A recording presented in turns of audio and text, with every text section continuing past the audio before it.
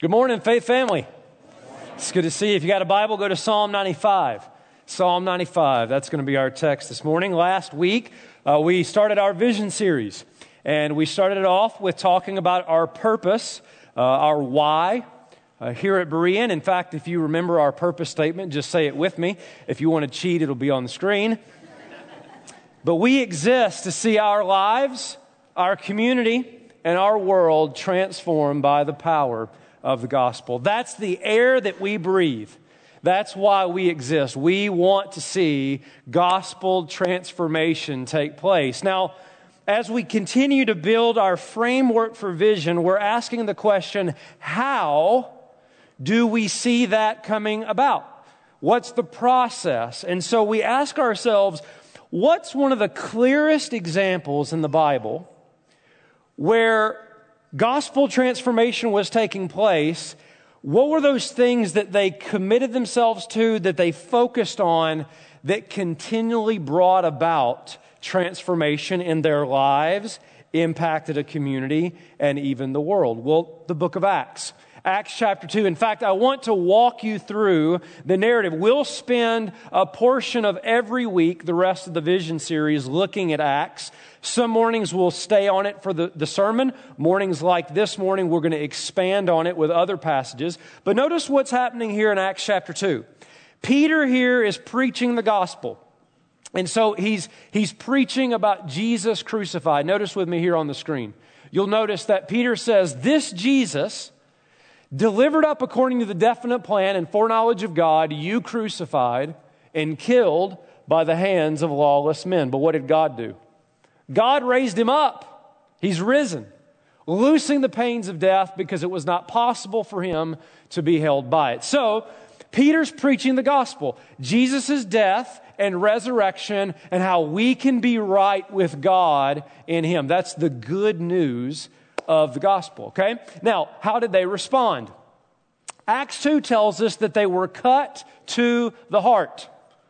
And they said to Peter and the rest of the apostles, brothers, what shall we do? And the answer was to repent and to be baptized. And so it wasn't just like an external change. The gospel was proclaimed and the heart was transformed. Now, here's the question. How did gospel transformation continue as those believers joined themselves to one another? We pick it up in verse 42.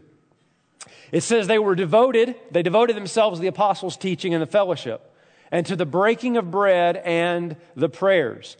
And all who believed were together and had all things in common. And they were selling their possessions and belongings and distributing the proceeds to all as they had need. And then notice this. Day by day, they're attending the temple together and breaking bread in their homes. And having favor with all the people, the Lord added to their number day by day those who were being saved. We believe that there are four primary things, if we're going to see gospel transformation take place, that we have to align everything that we do around. And the first is this. The habitual, continual, congregational gathering of believers in worship. And so we exist for gospel transformation. How? By, in part, gathering together for worship. That what we're doing right now has everything to do with your transformation in the gospel. And I want to show you that now here in Psalm 95. So let's expand on this and look at what the psalmist says. If you're able to stand, please do so as we read God's word. Psalm 95 says, "O come, let us sing to the Lord. Let us make a joyful noise to the rock of our salvation. Let us come into his presence with thanksgiving. Let us make a joyful noise to him with songs of praise. For the Lord is a great God, a great King above all gods. In his hand are the depths of the earth, and the heights of the mountain are his also. The sea is his, for he made it, and his hands formed the dry land. O come, let us worship and bow down. Let us kneel before the Lord our Maker, for he is our God, and we are the people of his pasture, the sheep of His hand. Let's pray. Father, thank you for this gathering. Now help us see what it means. Help us see why it matters. Help us see in our vision framework why this is essential to seeing our lives and even our community and world transformed by the gospel. We ask it in Jesus' name. Amen. You may be seated. It was a Sunday morning. The pastor was all ready to preach his sermon. The worship leader was all ready to lead everybody in songs. There were cars parked out in the parking lot, and the people were there ready to worship. There was just one kind of problem. The sanctuary was completely empty. In fact, on this particular Sunday, the people that had gathered at the worship service hour didn't even get out of their car. And that would seem rather odd to most of us, to most churches, but it wasn't odd for this church in Georgia, who, according to the Associated Press, had started a drive-in worship service. It's where you drive to the church, you pull at a parking spot, you turn on the radio, you listen to the worship service, and whenever you're ready to go home, you just start it up and leave. I read that and I thought, things you will never try in Minnesota. You could do that 1 month out of the year here. But when the pastor was asked why they were doing this drive-in worship service, he said, we want to reach people who don't like to come inside the building and who want a more private way to worship. And everything seemed to go well until the neighbors complained because instead of amens, people honked their horns. And there was that one Sunday where the local sports station interfered with the radio signal. And instead of sermons and songs, they got scores and stats, and revival broke out, all right?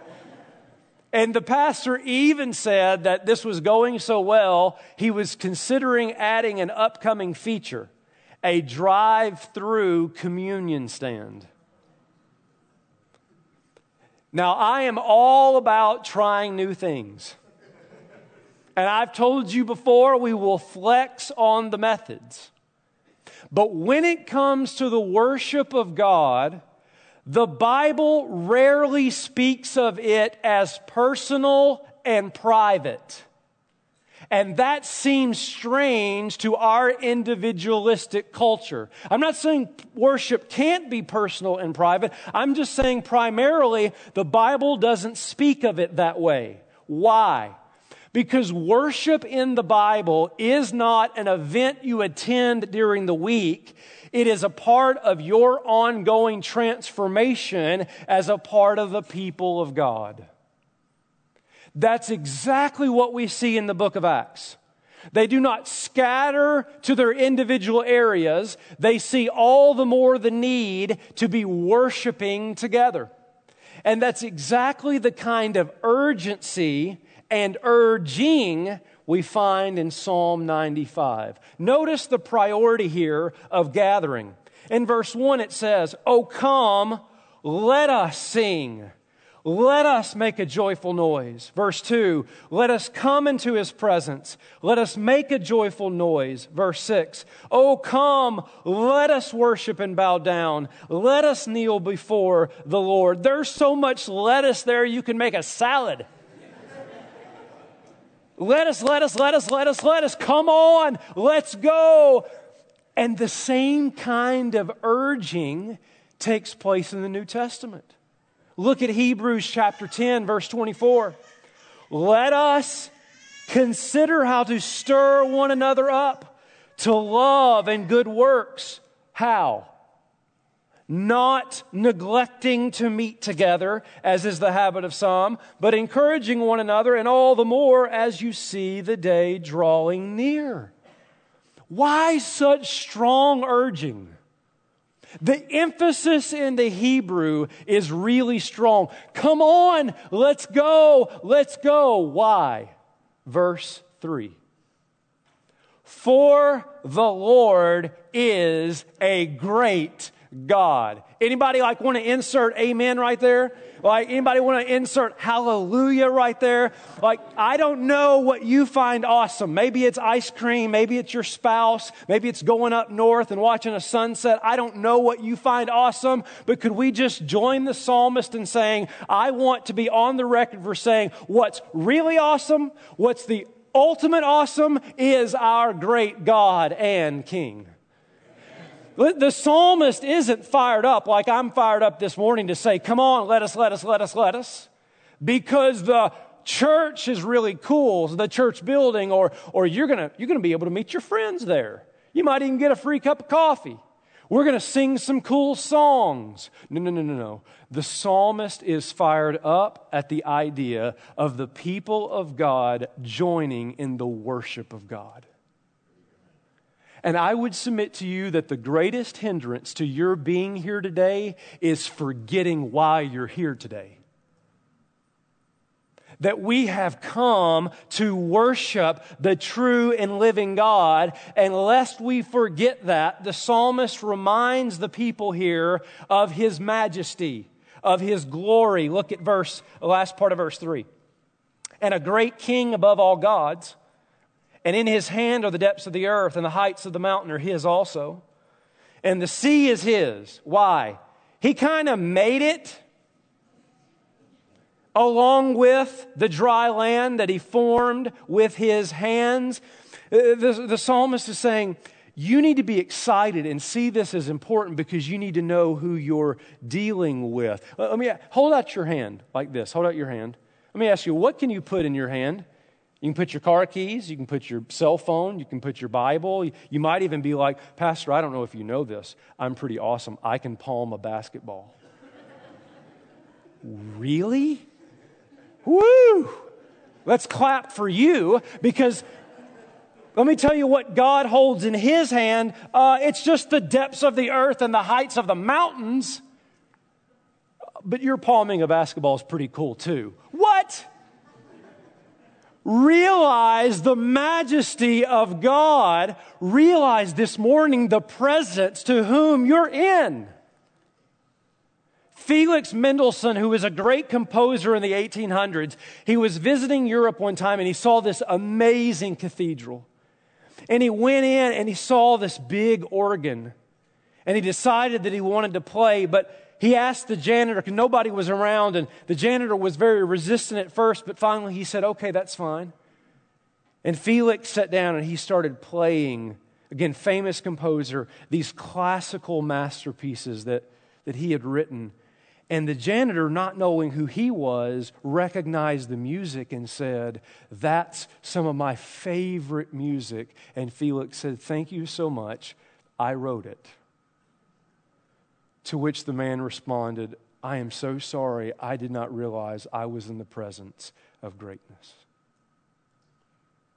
Please remember this morning whose presence you're in right now. He is the true and living God who holds the depths of the earth and the mountains in His hand. But it's not just the majesty of God that the psalmist reminds the people about. He also reminds them of the mercy of God. Look at verse 6. Come, let us worship and bow down. Let us kneel before the Lord. Now notice the language change. Our God, our Maker. For He is our God, and we are the people of His pasture and the sheep of His hand. Track with me here. Like, it's awesome enough to say, woo, we get to worship the God who created everything, who has it in His hand. But that's not all who He is. He's also the same one that created, are you ready? You tracking? Created you. He's our Maker. In other words, it's one thing to worship the God who created platypi and 50 billion stars and weird birds. It's another thing to remember this morning you're worshiping the God who took time to weave your very life into existence. Psalm 119 says that you were woven in your mother's womb. You are fearfully and wonderfully made. Does that not blow your mind? Like God kind of has a few things already in his hands. He already has a few things to do. I don't know, like hold the entire universe in order. But he took time to create you. And as if that wasn't amazing enough, it actually, as if it could, gets even better. For he is our God, and we are the people of his pasture. That is covenant language. In other words, anybody? It's like, really? He's amazing enough, and then he created us, and that's pretty awesome. But that God's our God. We know him. We belong to him. We are his people. Listen, the majesty of God in creation will blow your mind, but the mercy of God in salvation will capture your heart. It's one thing to look at the world and be like, wow, he's really awesome. But to know that the God who was set apart in his holiness came near in his love and saved us is amazing. And if that doesn't get you ready for worship, I don't know what else to say. Peter says it this way in 1 Peter chapter 3, verse 18. He says, "For Christ also suffered once for sins, the righteous for the unrighteous, that he might bring us to God." That is worship language. You were not able to come near. Now you are able to draw near. Why? Because of Jesus. He is what gives you access. Isn't that amazing to think about that we have access to God through Jesus Christ? A few months ago, my son and I had the opportunity to go to a Vikings game. And we actually not only got to go to a Vikings game, we got to go down on the field to a Vikings game. It was awesome. People were coming up to me thinking I was Adrian Peterson, and it was really embarrassing. Asking for autographs. No, I know we look a lot alike, but I can't do that. No, seriously, we were walking around, and I was just like, "Hi, don't kill me. All right, you're really big." And it was just, we were like, "Whoa, this is so cool." Now, here's the thing. The ticket that I bought with my own money didn't give me access to the field. I couldn't get down there. I wasn't supposed to be down there, which is why the security guard came. No, I'm just kidding. That didn't happen. I was able to have access because I was given this. It was an access card to be able to come down on the field and be where I wasn't supposed to be. You know how I got this access card? My friend, Ben Utek, was singing the national anthem that day, and he got me this access card to be down there. In other words, my relationship with him is what gave me access to a place I wasn't supposed to be. This morning, something far greater than access to a football field, we have access to God. How? Through a relationship with Jesus Christ, and only through a relationship with Jesus Christ. But if you know Jesus this morning, you have access to the worship of God. Stand amazed at the grace that has given you that privilege. He has brought you near. So the psalmist here is not just pumped up and fired up and excited about the priority of worship, but notice also the participation of worship. He says in verse 1, "Come, let us sing to the Lord. Make a joyful noise." Here's the point I want you to get. Understanding the God of worship brings about gladness in worship. You tracking with that? That's why you start with God. That's a good place to start for worship. And then when you're so overwhelmed with Him and the grace of God that has come near to save you, you begin to respond and do things like sing. The Hebrew there is the idea of opening up your mouth and words come out. That's not the Hebrew meaning. You know what it means to sing. And some of you would say, but Pastor, I just don't like to sing. Now, I'm not trying to be controversial with you this morning, but I do have a question for you. Serious question. When did God's deserving become a matter of what we like or don't like? Ooh, there was a lot of oh me. The Bible says, sing. But I don't like the style. Can I ask you another question? When did the God of heaven and earth get reduced to your style? And as I've asked you before, what are you going to do when you get to heaven and we're gathered around the throne singing a new song and it's not in the style you like? Do you think in that moment you're going to say, I think I'm just going to set this one out? I'll just be over here by myself and wait till a different song. No! You'll sing in that moment. Why? Because in that moment it won't matter the style. It'll only matter who you're singing to. Note to self, that's all that matters now. There will be no non-participants in heaven, so you might as well start practicing now. Sing. Make a joyful noise. Bow down. The point of the text is worship is about participation, because when you understand who God is and when you understand His grace, this comes natural. Listen, dear friends, this is not worship. You say, but maybe he's praying. I don't think so. This is not worship either. Texting in church. Oh, I'm just using my Bible app to read the Word. No, texting your friend. Listen, we can do external things and the heart not be engaged. Yes. My point is, when the heart encounters the presence of God, you participate. It's like children. Have you ever watched children? You ever been around children where, man, sometimes their heart is so full of joy, they don't care what other people think. They're so excited, they cannot help but to express themselves.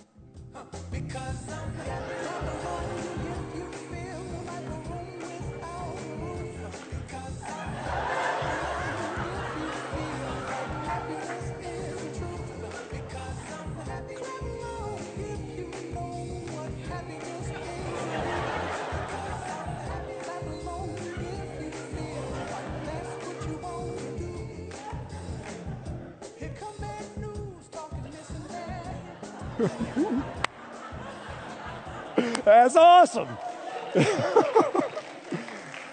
Those last two, I love those last two. They're about to break dance, right? But you know, you look at that and you think, man, sometimes children, their heart is so full of joy. It doesn't matter what you think about them. It doesn't matter what they look like. They can't help but to express the joy in their heart. And I wonder if there's some of us here this morning, we have lost that childlike joy of being in the presence of God, and our heart has become far too prideful of what other people are going to think and how we'll be viewed, rather than just letting our heart, being humbled by grace, encounter God and respond the way God calls you to respond. I think far too often we as adults are too reserved. And listen, that doesn't have to be raising hands. It's not any certain thing, but it's something. Because the psalmist is saying here, when we get together in the presence of God, participation happens. I'll give you 4 quick things. One is emotion. All right, you Baptists in the room, don't get nervous. Did he say emotion? How do you make a joyful noise and sing songs of praise without emotion? Jonathan Edwards writes this: Many people hear the Word of God, but what they hear has no effect on them. And neither their natures nor their behavior is changed because they are not emotionally affected by what they hear. And until they are affected, they will never be changed. You cannot separate emotion from truth. Truth is not just dry, boring. Jesus said true worshipers worship in spirit and in truth. Meaning, you can get all emotional, you can cry, you can run around the room, you could come up here and jump in the baptistry, you could do all kinds of things, and that doesn't mean you've worshiped. My point is, when you encounter the truth in the presence of God, emotions will follow. They will. I came across there's a town in Oregon called Boring, Oregon. It's true, look it up. You can find on their website, they've got things like boring restaurants, boring schools, and, you know where I'm going, say it with me, boring churches. In fact, here's the sign that you see when you drive into Boring. Now, how many of y'all, don't name any names, but you want to take that sign and just put it in the parking lot of churches that you know, all right?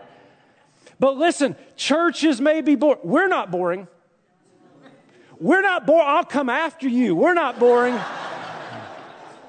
Hey, there may be a whole lot of churches out there that are boring, but the worship of God never is.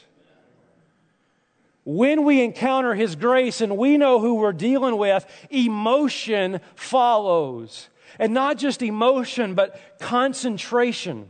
The psalmist says here in verse 2, let us come into His presence. Now, this is different than the Old Testament. I don't have a lot of time to explain this. But in the Old Testament, the presence of God met with the people at the temple. Now, that's not the case now. We're not saying, well, God's Spirit dwells in this room and not anywhere else. That's not what we're saying. In fact, the New Testament shift is what? The Spirit of God comes and dwells in us. So how would this apply to us? Let us enter into His presence. Now, follow me just quickly. I'm going to say this. We have to understand that there is a difference between God's general presence, that He is everywhere and He's in us, and God's experienced presence. What I mean by that is where we are focused on Him, we are communing with Him, and we are in fellowship intentionally with Him. That would be the application for us here. It's when you're here, focus. Enter with a sense of purpose and intentionality to worship Him. And then the psalmist says it's also with celebration. The rest of verse 2 talks about with thanksgiving. Are you here today with gratitude? Do you have some things that you could thank God for? And some of you would be honest and you would say, Pastor, you don't understand. My marriage is this close to being over. My kids are about to drive me crazy. My job is an emotional wreck in my life. Can I give you some good news? Right here, all eyes right here. Let me tell you something. Isn't it good that you're not here today to worship your life? You're not here to worship your marriage. You're not here to worship your friends. You're not here to worship your job. You're here to worship a God who is always worth celebrating, even in the darkest hour of your soul.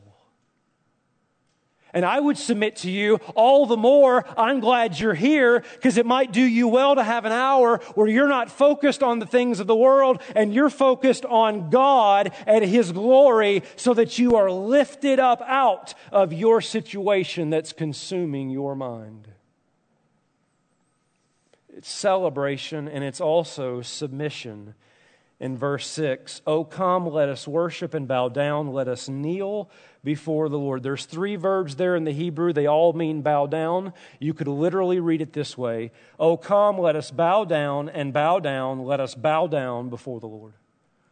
I think there's 2 things there, but one is a sense of surrender and submission, because there's always something in our life that's rubbing up against the glory of God.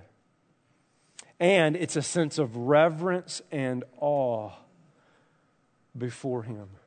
We're living in a culture that I think has lost a sense of just raw awe to God. These are the kinds of things that happen when we engage with God. Now, here's what somebody's going to say to me. I can almost see this email in my inbox. I can do this by myself. I don't need people to do this. I can worship God alone. Now look right here. Here's my response. Yes, you can worship God alone, and yes, you should. Did you hear me? But that's not the point of this psalm. Nor is it the point of almost all of worship when it's addressed in the Bible. Look at the pronouns in this psalm. It's probably a word you don't often hear in a sermon. Let us sing, let us make a joyful noise, let us come into His presence, let us make a joyful noise and sing songs of praise. Verse 6, let us worship, for He is our God, we are His people. Do you see? The psalmist is calling the people of God to worship together. And that's what you see in the book of Acts. That's what you see in Hebrews. Don't neglect coming together. It's why in the book of Revelation, what you don't see is people going off and having their individual, personal, quiet times with Jesus. What do you see? You see a people coming together for worship in a city of God. Not just singing songs, but all kinds of worship as a people. Let me ask you something very serious and very practical. How important is Sunday morning to you? Or Saturday night? Do you see this as an essential part of your gospel transformation, of your growing in Christ? You better. Because that's what the psalmist here is pleading to the people of God about. Spurgeon told of a time once when he was visiting a man who had not been attending church, and he visited him to encourage him to come, and it was a very cold and winter day. They were sitting by the fire, and the man just said, I really don't see this as anything that's important. Spurgeon walked over to the fire, and he took a stick, and he separated a couple of the coals. And in just a matter of moment, those coals started to go out. And he looked at the man and he said, quote, that's what happens in your life when you isolate yourself. The fire goes out. Don Whitney says, and I think rightly so, God will manifest His presence to you in congregational worship in ways you can never know in the most glorious secret worship. That's because you're not only a temple of God as an individual, but as the Bible says far more often, Christians collectively are God's temple. The psalmist is passionate for the worship of God and participation in that, and doing it in the community of faith. Why? And we're going to close with this. It's really interesting that this psalm ends in a somber way. You've got joyful noise, songs of praise, thanksgiving, and then all of a sudden the text turns and there's a different feel. Look at verse 7. Today, if you hear His voice, do not harden your hearts as at Meribah, as on the day at Massah in the wilderness, when your fathers put me to the test and put me to the proof, though they'd seen my work. For 40 years I loathed that generation and said, they are a people who go astray in their heart, and they have not known my ways. Therefore I swore in my wrath, they shall not enter my rest. As Phil Robertson would say, that's a bummer. Why the turn? Why joyful worship followed by a warning? And this gets to the heart of this right here, friends. Let me summarize what the psalmist is doing, because I don't have the time to give you the whole background. The psalmist, I'm about to come off this stage. We got to get close here. The psalmist takes an example in the life of Israel and the life of Moses. Exodus 17, Numbers 20. A story where this happened. They were urged to do something. They refused to do it. And they faced spiritual consequences. You know what that was. Moses and the first generation didn't get to go into the promised land. Joshua and the second generation did. They were urged to do something, refused to do it, and suffered spiritual consequences. Here it is. Here it is. You ready? This is the profound point. And the psalmist applies that to corporate worship. He ends this pleading to come to worship with a warning of neglecting to do something and how it brought about spiritual consequences. What is the psalmist's point? When corporate worship is not a priority in your life, there are spiritual consequences whether you realize it or not. Your heart becomes hardened. That's why the writer of Hebrews uses this exact same example to the people in Hebrews. It's not a threat, dear friends. This isn't legalism. I hate legalism. It would be like me saying to you, if you don't fill up your vehicle with gas, you're going to be stranded on the side of the road. Would any of you be like, how dare you say that? Threaten me like that? Psst. No, you'd say that's obvious. If you don't fill up, you can't keep going. Perseverance is tied into the instruction of God. Let me put it the positive way. When corporate worship is a priority, your soul finds rest to keep on going.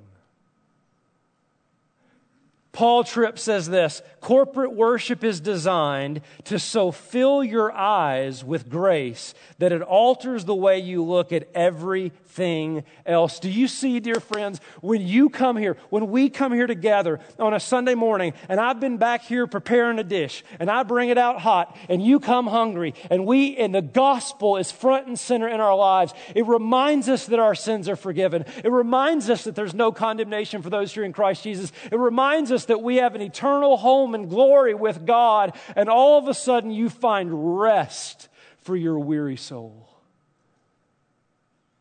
You need that in your life more than you realize. And that's why the psalmist urges the people of God, don't neglect this, because your transformation has everything to do with your continual worship. So I ask you, what is the priority of this time in your week? Is this just another event of the many events you do? Or is this priority for you? Not in a legalistic sense, but understanding the nature of this. Let me ask you this. What is your participation when you're here in worship? And that looks different for different people, but is your heart engaged? Let me ask you the most important question of all. Can you worship? Because if you're here and you don't know Jesus, you can sing all you want, but your songs don't go past the ceiling. The only way you have access to this is by walking through the door of Jesus, for He is the way, the only way to get to the Father. At Berean, we exist to see our lives and our community and our world transformed by the power of the gospel. How? How? In part, it is through the habitual, purposeful, congregational gathering of believers in worship. That this is not a check on our weekly calendar. This is a renewal of our soul. Because week after week, as we have put before us the glory of the cross and the good news of the gospel of Jesus Christ, we can no longer be casual spectators. We can no longer be drive-in observers. We become transformed worshipers of our great God and King. And God's people said, amen. Let's pray. Father, thank you for this gift of grace to worship you. And to not just be able to worship you, but to be able to worship you in the fellowship of other believers in Christ. And there may be some here this morning that they are unable to worship because they don't know Jesus. Spirit of God, would you convict them right now and draw them to yourself by grace? For those in this room, their heart has become callous. They've lost that childlike joy of expressing worship to you. Spirit of God, come. Pierce through the calloused heart and humble us. Whatever it is, God, you know us better than we know ourselves. Just draw us near. In Jesus. Amen.